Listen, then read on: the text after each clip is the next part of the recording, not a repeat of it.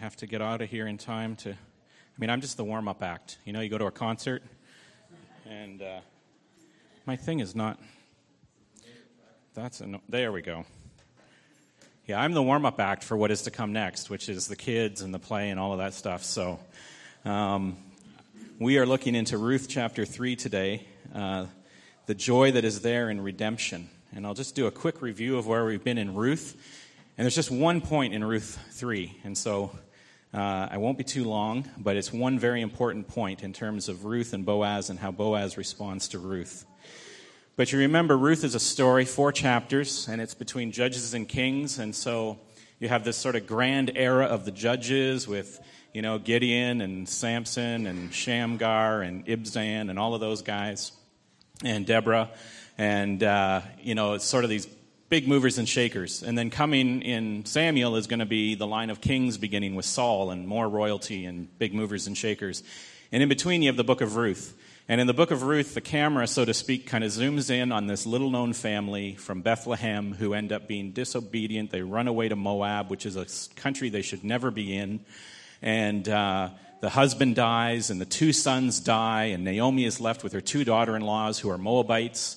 They're not even Israelites, but it's the story now of how God is preparing the way to redeem this family, but also redeem Israel. And that he is at work in his providence to care for his people in ways that they don't even understand and they don't even imagine.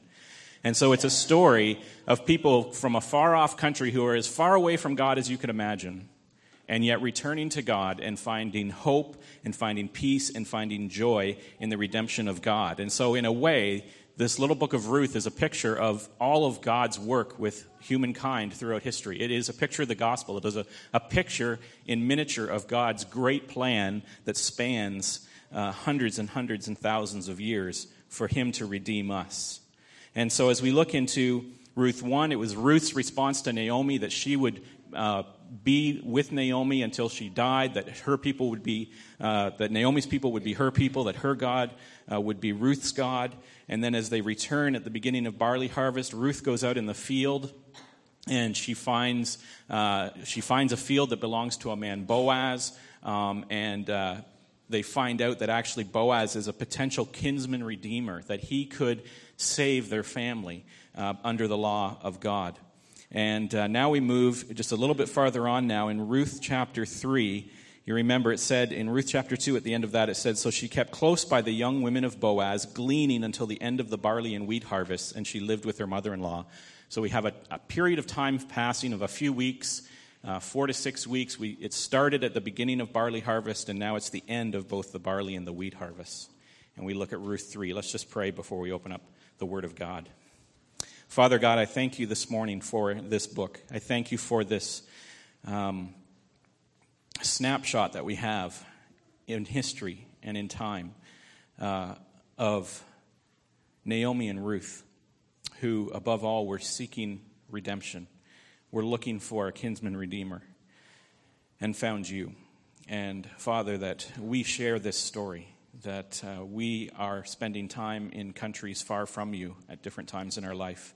And our heart is not always seeking you. But as we return and as we come back into your refuge and we seek out you, you are faithful to redeem. And so, Father, I just pray that that would come through clearly this morning as we understand how every word and every sentence is so carefully chosen and placed in the book of Ruth to paint a glorious picture of you and our relationship with you. We pray this in Jesus' name. Amen.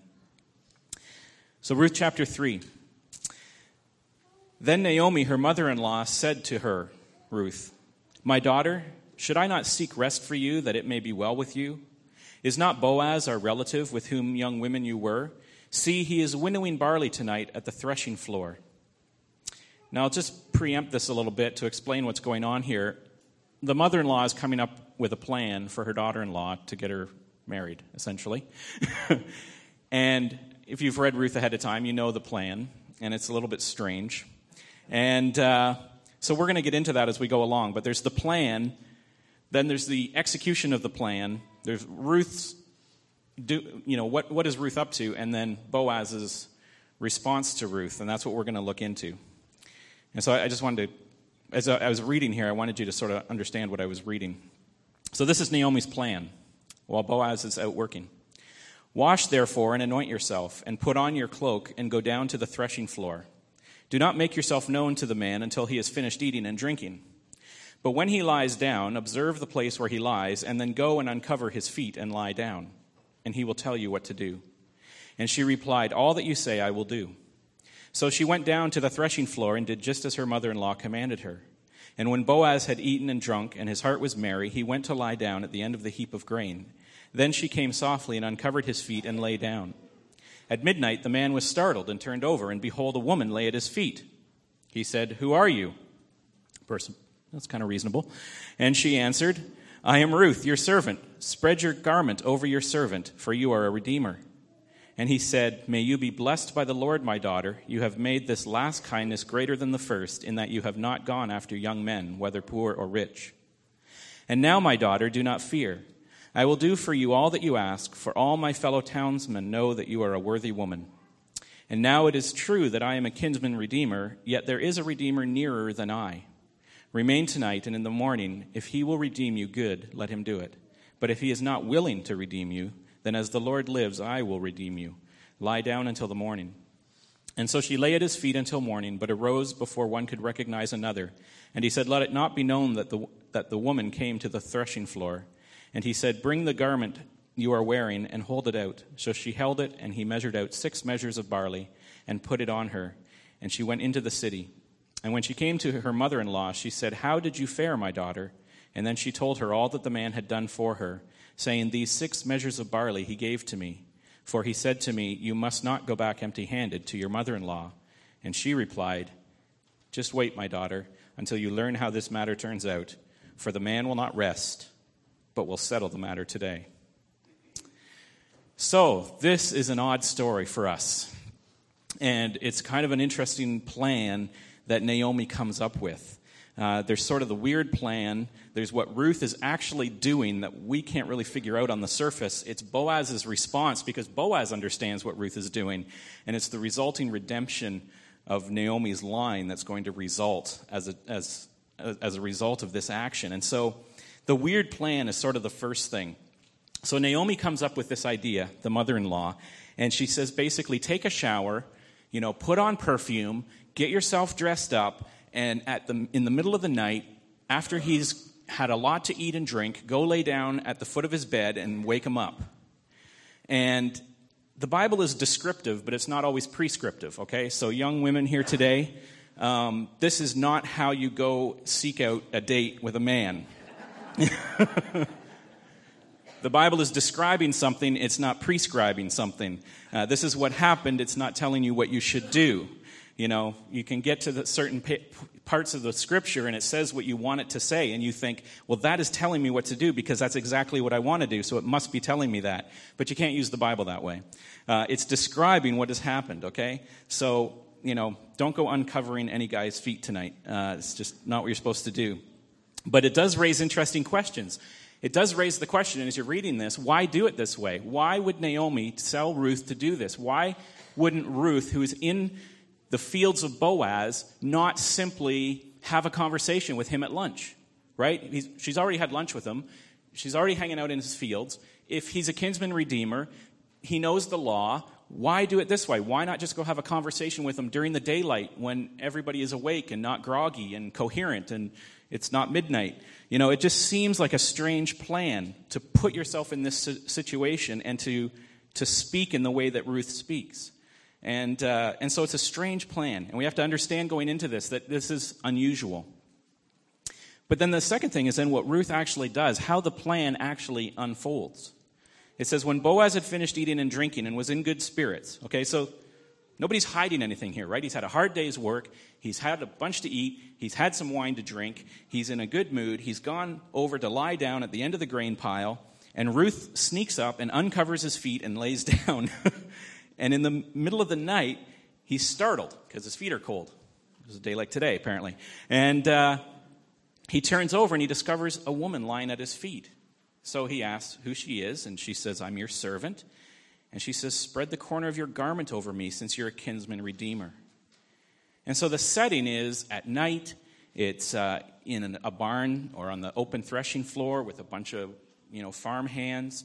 And she goes to lay down at his feet and uncover his feet so that he would wake up and discover her.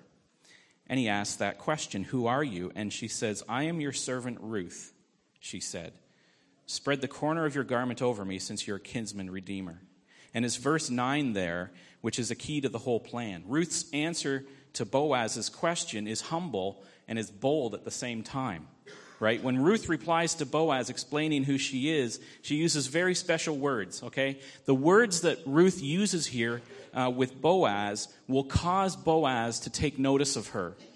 And that will cause Boaz to react in a very special way because of the words that she used, as opposed to using different words. So the first thing she says is she's a servant.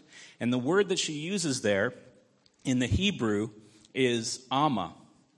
And there's lots of different words in Hebrew for servant, but she uses Amma, which is sort of an elevated term for a female servant. So it's sort of like the head of the household or an orderly of the household. And it's more elevated term than the term for servant, shifka, which is the word that she had used just a few weeks earlier when she had said to Boaz, "I am not even your servant." She said, "I'm not even your shifka. I'm not even, just a part-timer in the household." But now she says, "I am your Amma." So in this time, she's realized that she has become a servant of Boaz, not just a shifka, but an Amma. And so as Boaz, as a man of means and a man with lots of employees and stuff, when she says, "I'm Amma," that triggers a response in him. It's like, oh, this is one of my staff people. This is one of the people that work for me. I have to respond to them in a certain way. Just like if you have a company or you have a business and someone comes into your office and, it's like, okay, this is my employee. That determines how I respond to that person. And so she uses Amma instead of Shifka, which says something to Boaz and says something about their relationship. And so Boaz will react in a certain way out of his nature, given the fact that she is a servant of his. So, okay, this is a servant of mine. But then Ruth goes on to say even more. She says, "Spread your garment over me, since you are a kinsman redeemer." And now we see the reason for the plan as Ruth goes on to expand this relationship even more, beyond just Amma, your servant. The first thing about that phrase that Ruth uses is that it's filled with deeper meanings than just "give me a little bit of your blanket." Okay? The phrase that she uses on the surface could just be, "It's cold out, and I'm your servant, and, we're all here working, and I just, put your garment over me because I'm cold," right? Like, give me, that's what it means literally. It's, give me the edge of your blanket. Give me the edge of your garment. Give me the edge of your cloak. And let me get some sleep. But the word that she uses here is konaf. And the phrase is literally, "Spread the edge of your garment over me," meaning put your wing over me. Spread your wing over me because you're a kinsman redeemer. Now you think, why does she say that? And that's not a mistake either. Because you remember in Ruth chapter 2, when Ruth found Boaz in the field and Boaz decides that she's going to get all the gleanings and, he's going to take care of her, and she wonders, why would you take notice of me who's a foreigner? She uses the exact same phrase that Boaz used with her. He said, "Because you have come to seek refuge under the wing of God." In God, whose wings you have come to seek refuge. And he uses that exact same phrase, that she came under the spreading of God's wing. And so that phrase is very intentional, and it triggers something in Boaz. He knows exactly what Ruth means. He knows exactly what Ruth is asking when she lays down there at his feet and asks for him to cover her with his wing or with the edge of his garment. And so Ruth, who is a woman who finds refuge in God, and she sees clearly that Boaz is the agent of God, okay? Naomi and Ruth realize that Boaz is a kinsman redeemer under the law, but also that Boaz is a godly man, and we went into all that last week.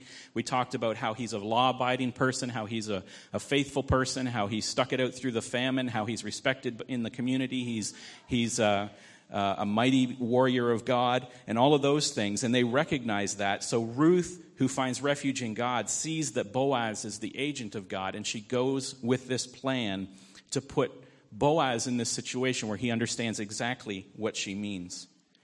And so at this point, if it was the movie, you remember it's a love story, and if it was a movie and, sort of the romantic setting, it's at night under the starry skies of Bethlehem, and Ruth is gone and laid at his feet and asked him to, essentially marry her. And, so all the women in the theater are crying and all the guys are clearing their throat and trying to look tough because they're all wondering, how is Boaz going to respond to this amazing sort of tender moment? And this is Boaz's response. And he said, "May you be blessed by the Lord, my daughter." And this is how we know what's going on, because he knows exactly what she's done. She's not just asking for some of his blanket. May you be blessed by the Lord, my daughter. You have made this last kindness greater than the first, that you have not gone after young men, whether poor or rich. And now, my daughter, do not fear. I will do for you all that you ask, for all my fellow townsmen know that you are a worthy woman. So he says, this is greater than what you did before, Ruth. I know what you did before. Your faithfulness to Naomi. The fact that you stuck with your mother-in-law. The fact that you came to Israel and you made her people your people and made her God your God. And that you gleaned in the field and you cared for her and you served her. That kindness that you did to Naomi, this is even greater. What is this greater thing? It's the fact that Ruth is now going to Boaz, who's an older man. You sort of picture him as,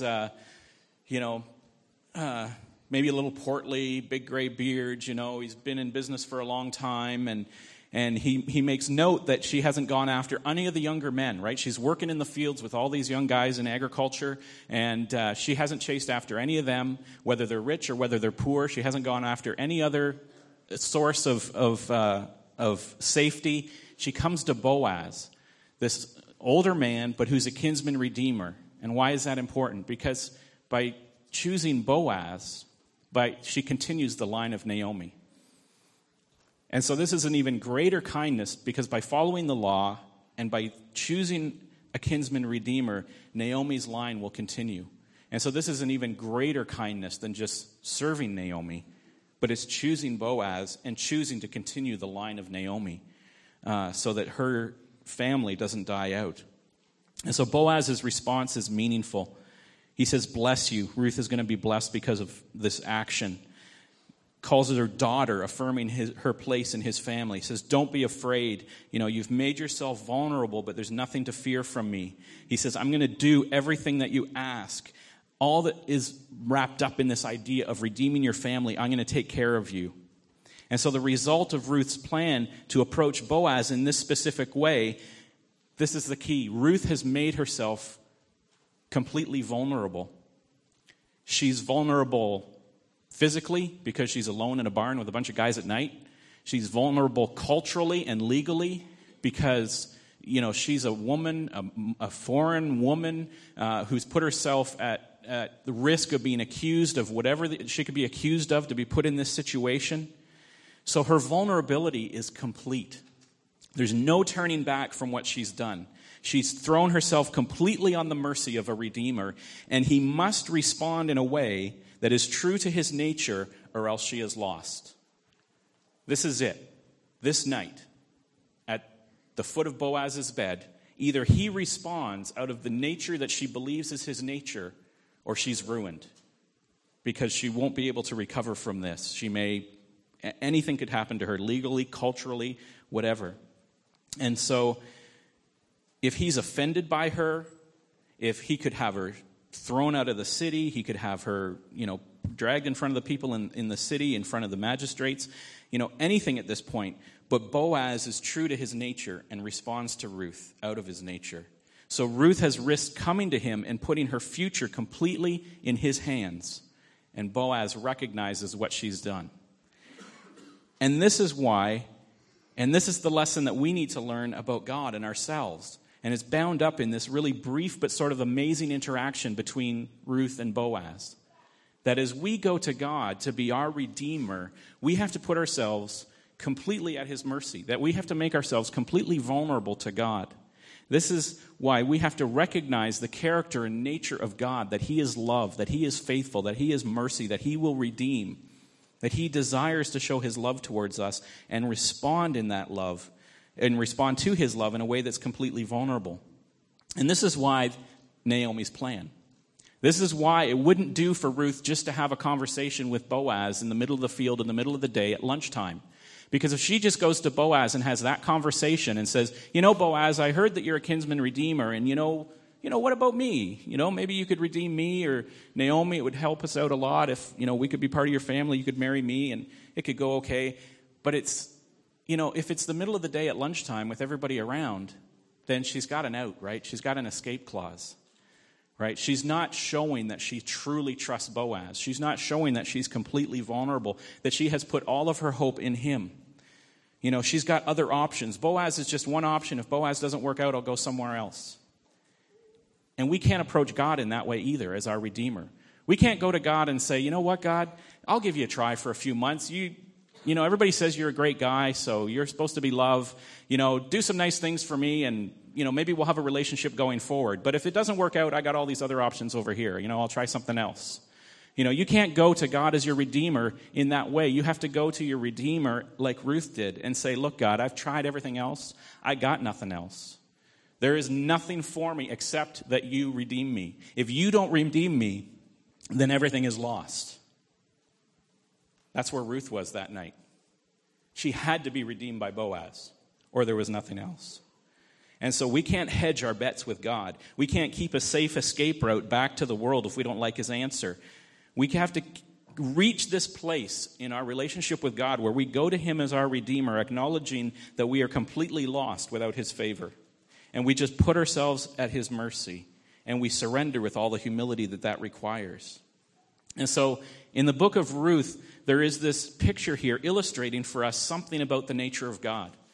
And Ruth isn't one of those, and this series hasn't been one of those sort of point-by-point practical series where, there's lots of things to learn in Ruth, but the main thing about Ruth is to learn about the nature of God and to see the nature of God painted in the story of Ruth. And the picture that this paints of God is his faithfulness. The Apostle Paul, in his letter to Timothy, who's a young student of Paul's in the New Testament, he's teaching Timothy about God, and we find this encouragement regarding the nature of God in 2 Timothy chapter 2. He says, "This saying is trustworthy, for if we have died with him, we will also live with him. If we endure, we will also reign with him. If we deny, he will also deny us. If we are faithless, he remains faithful, for he cannot deny himself." God's very nature is faithfulness. And to be unfaithful to anyone who has come seeking his redemption would be to deny his own nature, and God cannot deny his own nature. That's the gospel, essentially. That God has provided for us a Redeemer, and that Redeemer is Jesus. If you put your complete trust in Jesus without any other options, then God is faithful to redeem you, to reward you, to save you. God will not deny his own nature. And so the redemption that we have seen, or the redemption that he has sent, is this kinsman redeemer. Okay, and next week I'm going to go into sort of the legal side of this and the law and all the stuff that's going on with the kinsman redeemer. But it's important that Jesus came as a baby to be one of us, because that makes him our kinsman. Jesus is human like us. Jesus is our kinsman, and therefore that makes him, under God's law, able to redeem us. And so when we come and, this time of year, it's Christmas, and we think of, baby Jesus in the manger, and we think of, Mary and Joseph and that family, it is about family. It is about the reality that Jesus has come to be our kinsman. That Jesus has come not only to be our kinsman, but that now the way is open for us to be redeemed through him. And so if we are like Ruth, and we approach Jesus with the recognition that we have no other option, with the recognition that we're not going to be redeemed any other way, that we're a Moabite, we're a foreigner, we came from so far from God, we have no business being in his presence.